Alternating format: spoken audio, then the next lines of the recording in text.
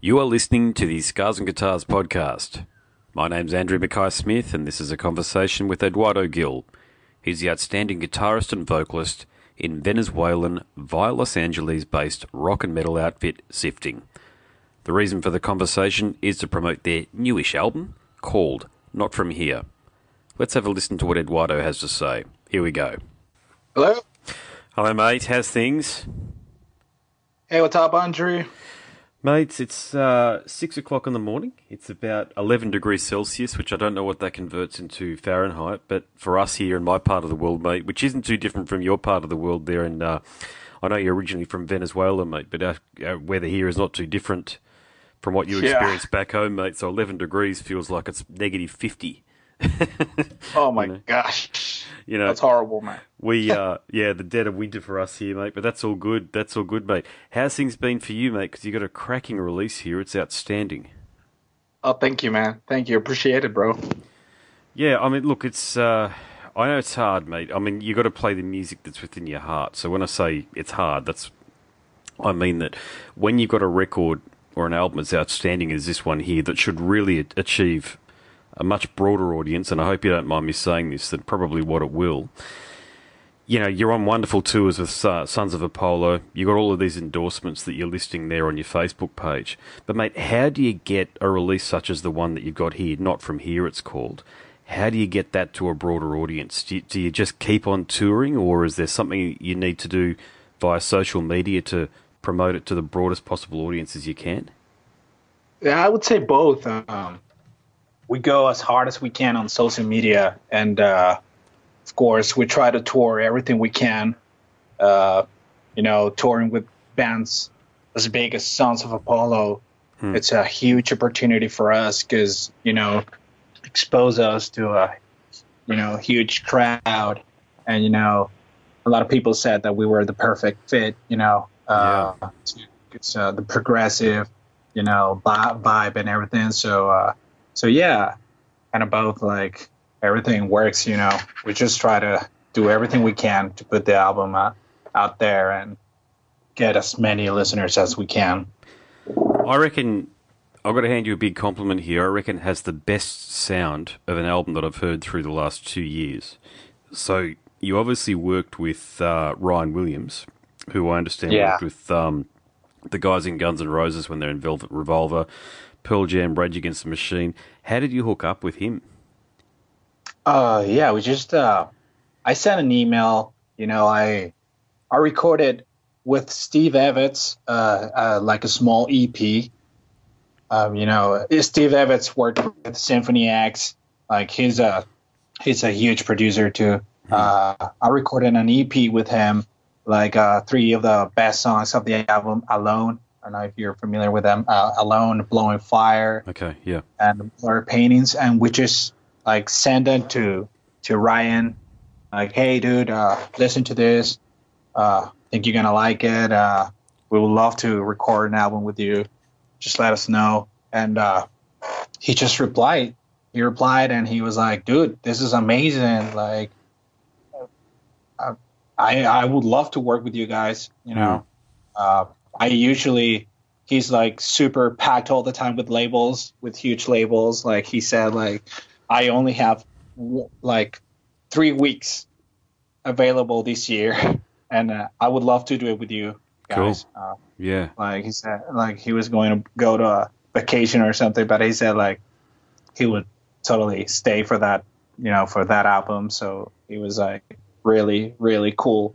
And yeah, we're supposed to record 9 songs, and I brought like a ballad for him at the end, and he was like, dude, let's do it too. Like, let's record that one. I love it. My favorite one. So okay. He was such a great guy, man. Such a great guy, and an honor to be recording with a guy like who recorded, Slash guitars like that, like Slayer. Like, oh my God, like the pressure is like, oh my God, I'm going to record a solo. You're recording with Slash. I mean, I'm not going to do it in one take. So he was like, it's all right, man. Slash doesn't do it in one take either. No problem. No. Okay, cool. Did he have any stories to share with you from some of the great bands that he worked with? Any story that you feel comfortable sharing?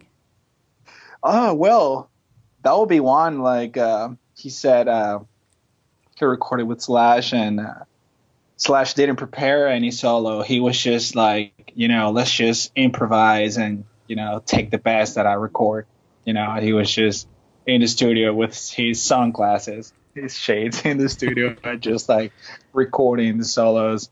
And they were like, and at the end, like they were recording like for 20 minutes the solos, and he was like, okay, did you like it? And Ryan was like, oh my God, what can I tell you, dude? You're Slash. I love all of it. I love it. I love all of it. But, we got to pick one. So I was like, all right, you guys can do that. Like he was, Yeah. That was a cool story.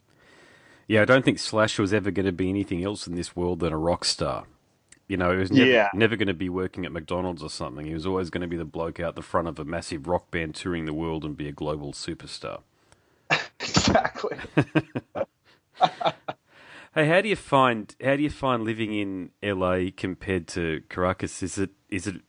I mean, you've obviously gone there because you want to take this band as far as you can, but is it as different as what you thought it was going to be? Yeah, totally different.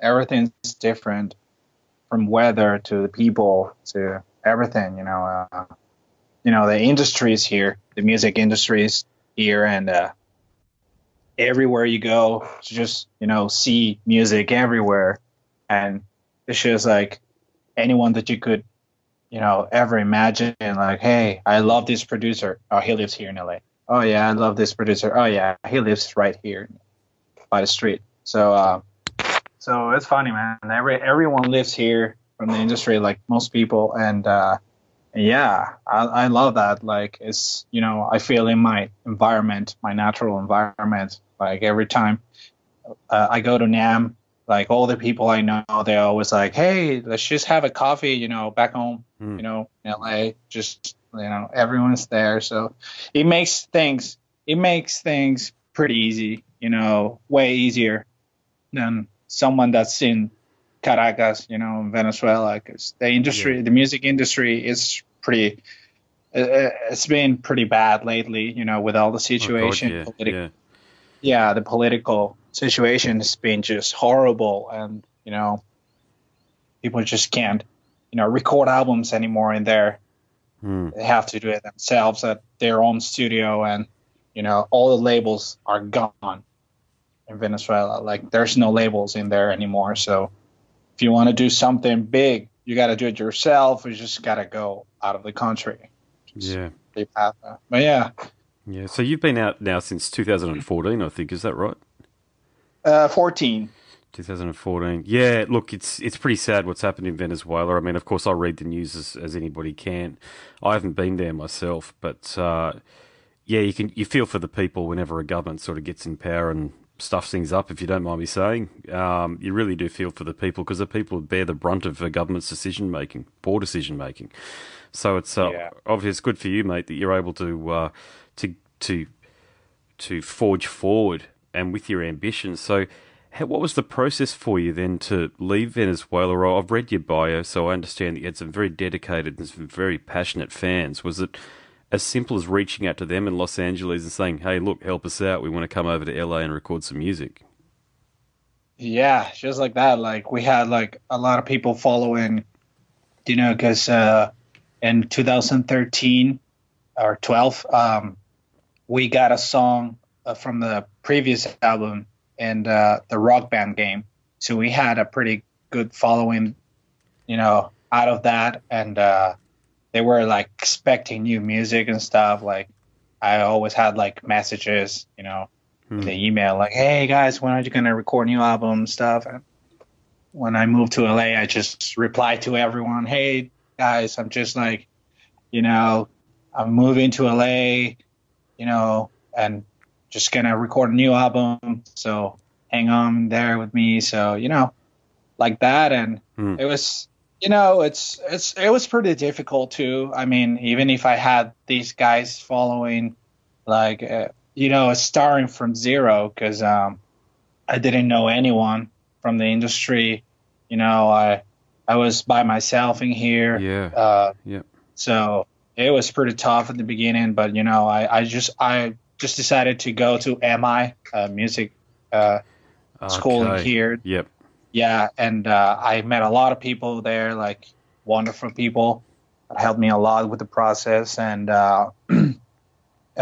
dude, I just started from zero, just go door by door. I remember I went to ESP headquarters and I just knocked the door. Like I didn't even know how to speak English well. I went there and just like knocked the door and hey, I am Eduardo Gil from Venezuela. I just moved here with my band and I've been Hmm. using ESP my whole life and I would love to be endorsed by your products. I have this and this record and everything, and they were like almost laughing at me, like, dude, you don't do that. Like, you don't knock at ESP headquarters, I say that, but it's all right. I'll take your information, whatever. Yep. And I just gave it to him. And next year I went to NAM, and I saw the same guy, Tony from ESP, and I was just like, hey, dude, I knocked your door, at ESP last year. I recorded this EP and everything. It was like, dude, I remember you. No one has ever done that. You know what? I'm gonna help you. Yeah, There you go. send me all your info again. And he Yeah. revised that he loved the album, and yeah, I got the endorsement with ESP like that. But it was pretty tough. Like you gotta do, crazy stuff if you want to, survive this city. So, mate, in a world full of excuses, you're not offering any. You just got off your ass, if you don't mind me saying again, and you're just doing it. And that's a wonderful story to share for people. And because I host a podcast series, I don't know how many musicians listen to it, but I'm a musician, and that story there is really what it's all about. So, you knocked on the door, you went there, you had a conversation, weren't really sure if anything was going to come of it, but a year later, chance meeting at NAM with this fellow, and something does come of it. So you've got to put it out there, haven't you? You've got to have the ambition and the drive, and you've got to have the vision to think, I've just got to go there, and if I don't ask the question, I won't know. Now, it might not have come from that one meeting, but it came from a meeting the second time around. So really, you've just got to chance your hand. Yeah, You know, you just gotta make it yourself. Like you gotta make it happen yourself. yeah, you got a lot of talent though. Okay, so when I say what I just said, you've actually Thanks. got the chops to back it up though. So you're not a hack. Okay, I've seen your YouTube videos or the videos that are on your Facebook page there with you playing. So you can certainly, like so many South American guitarists, mate, you're an excellent guitarist. So Thank you. is that something that you learn guitar going through school, or is it something that was like so many musicians out there? Is it something where you got an electric guitar early on, sort of 8, 9, or 10, and you just were practicing shredding along to Marty Friedman licks or something like that? Well, I started playing piano at 6 years old, and I just learned music from from school, but just piano. And then when I was like 14, I picked up the guitar, and I already knew like harmony and theory and stuff, and I just needed to take it to the fretboard, and uh, Mm. and that's what I did. Like I was self-taught. Like no one. I never went to school in the beginning to learn guitar, and then when I was when I was 19, I went to school like MI here in LA, but there in Venezuela to play jazz guitar. Hmm. Okay. Yeah, and I studied for 4 years, and yeah, like that was what I did. And then I came here to MI. I knew a lot of stuff already, but it's kind of refreshing to go over again. Yep. And but I just took 1 quarter. It was basically what I did, and what a lot of people do is they just go to MI to get contact, get to know people from the industry, understanding how everything moves here in LA. Like MI is a great place to do that. Like you just go there and meet a lot of people in there, and just might you might find the people. Like everyone in my band right now, they're all from MI. Uh, Okay, uh, there you go. yeah, the bassist. I started with him, Harmony in Theory. I remember, and the rest of the guys they went to MI, but I never met them there. I just met them like uh, with someone else, like through someone else who told me and recommended me. Yep. Like, hey, this guy, like just like that. So yeah, it's a pretty good thing to do, going to school or somewhere where you can know people. Yeah, it is a really good way to think about forming a band because you're around, very smart people for the most part. So you're around people that have the ambition, but they're not dumb either. Now, I'm certainly not saying that if you meet people through ads that you put online in Bandmix or what have you, you're meeting dumb people, but I've done that a few times, and you meet a shitload of people, a lot of people, and it can lead to pretty negative outcomes a lot of the time. But I think when you're around people who have dedicated themselves to music by going to Musicians Institute or MI, and they've got a plan for themselves and they see themselves up on stage, and you're far more likely to meet people who are going to share your vision and who know and who are going to be prepared to sacrifice as well. They're not going to be prepared to sort of use you as the magic carpet to take them to where they want to go to themselves for strictly personal reasons. Yes, exactly. Yeah, that's a good thing about MI. Like everyone there is going because they want to. It's not like law school, that, oh yeah, my dad's a lawyer, so I just ended up coming here to law school, like, or something like that. Oh yeah, I just want to make money, so I'm just an engineer. No, like musicians, like they know they're gonna be broke like half of their lives, and but they go anyway to study there, and that means a lot. That means that all those guys in there, they just want to make it and work and do whatever it takes. So that's a good place to go. I like the fact that you've got a lot of merch available for people to purchase as well, because I speak to a lot of bands and a lot don't have even any merch at all that fans can come and support the band via. So you're giving people a lot of opportunities to support you. So have you got a strategy organised there with the t-shirts and the like? Do you do the designs yourself? Well, I have a really good friend from back in Venezuela, and he's a really good designer. He actually designed the first two albums, artworks, and yeah, he's been, just like, hey, dude, I have this, I always tell him to do it every time you can, like, anytime you can do like a cool design and send it to me, that would be cool. I would buy it from you. So he actually played drums in Sifting. So he's a fan. And also his family, so he wants Sifting to make it, as much as I do. So he's always like creating stuff, for Sifting to sell or something, so cool. He's been, and every time we go on tour, we try to, come out with new merch, because we know, like, every time people go to our shows, they're expecting to get something new, because I already bought that one.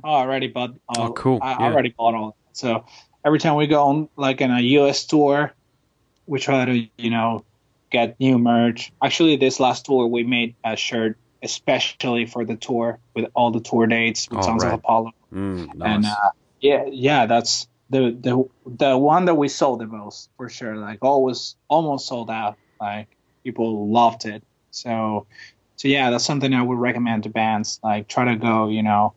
If you have like a great tour, US tour or something, just try to invest on that. That's gonna for sure it's gonna come back.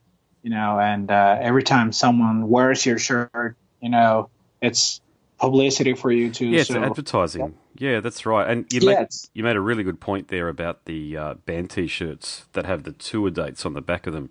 Obviously, being in Australia, we're far away from just about everywhere else, and a lot of the time bands come down here and they don't have dedicated tour T-shirts. Now, I watch a lot of bands, obviously, because this is what I do, and I make a point of buying the band T-shirts. I don't even wear them, to be honest with you. I just collect them.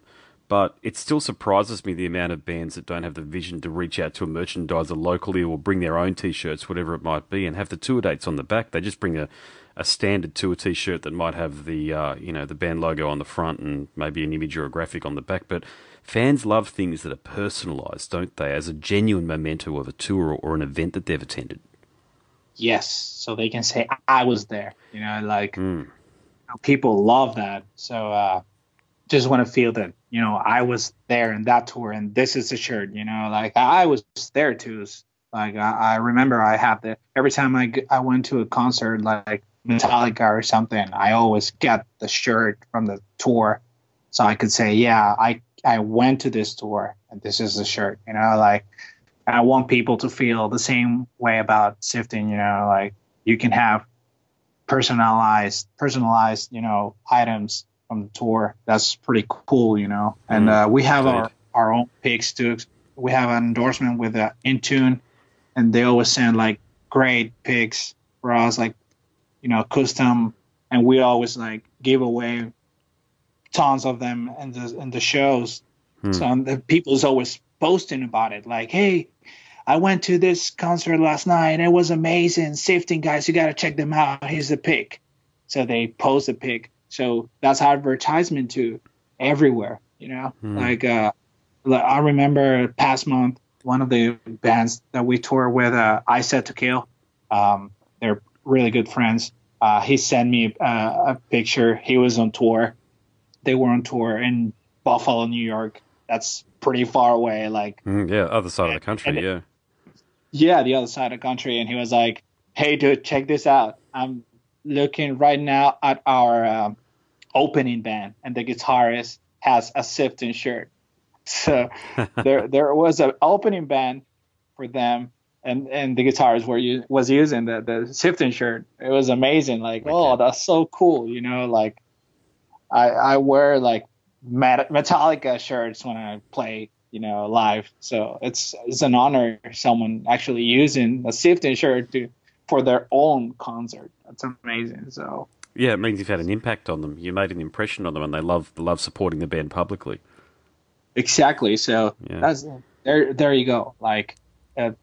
It's advertisement. You gotta work with merch for sure. Like that's one of the most important ways to have your name out there. Indeed, mate. Do you hear very much from us down here in Australia? Do you get fans reaching out to you often?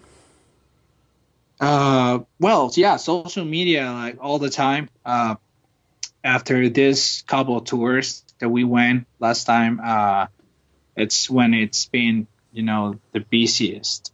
A lot of people has been, asking about new album and new songs. Like if we're gonna release a single soon, because this last tour we played the last two tours we played a new song from a new album. It's totally original, and we played it, and everyone loved it in the show. Like I remember, like every time, we went to the people, like at the end of the show, they were like, "Dude, that last song, that's amazing." Cool. Like even all fans, I remember, one of them was like, "Hey, I have the two albums, and that last song is not in either of them." I'm like, "Yeah, it's a new song, so it's for the new album." He was like, "Oh my God, you gotta record it soon and release it, dude. It's amazing." So it's called Critical Affair. It's one of our favorite songs, and for sure people love it every time we play it because it has a lot of energy. I wrote it with the guitarist Richard Garcia, and it's sounding pretty good. So people has been asking about that song specifically a lot. Yeah, it bodes really well for the future for you guys then, man, if people are actually paying that much attention to your albums and then going along to your gigs and can recognise each one of the songs and then can pick the song that they haven't heard before. That's what happens to bands like Metallica. Yeah. Well, we have only two albums, but yeah. It's like a great accomplishment. Yeah, man. It is. Cool. All right, mate. How do people reach out to you? You've got a really good Facebook page. I think you've got a website, but how else can they reach out to you if they want to chat to you and also listen to your music? You can go to siftingofficial.com. You would find all of our music, pictures, social media in there, and all the news. Whenever we're gonna release new album, just go there and take a look. Also to our Instagram, Facebook page, and Twitter. It's Sifting Official at Sifting Official. Just follow us there. Spotify too. We're everywhere. Cool. Yeah, you're not hard to find. You're not hard to find at all. I found you quite easily, actually.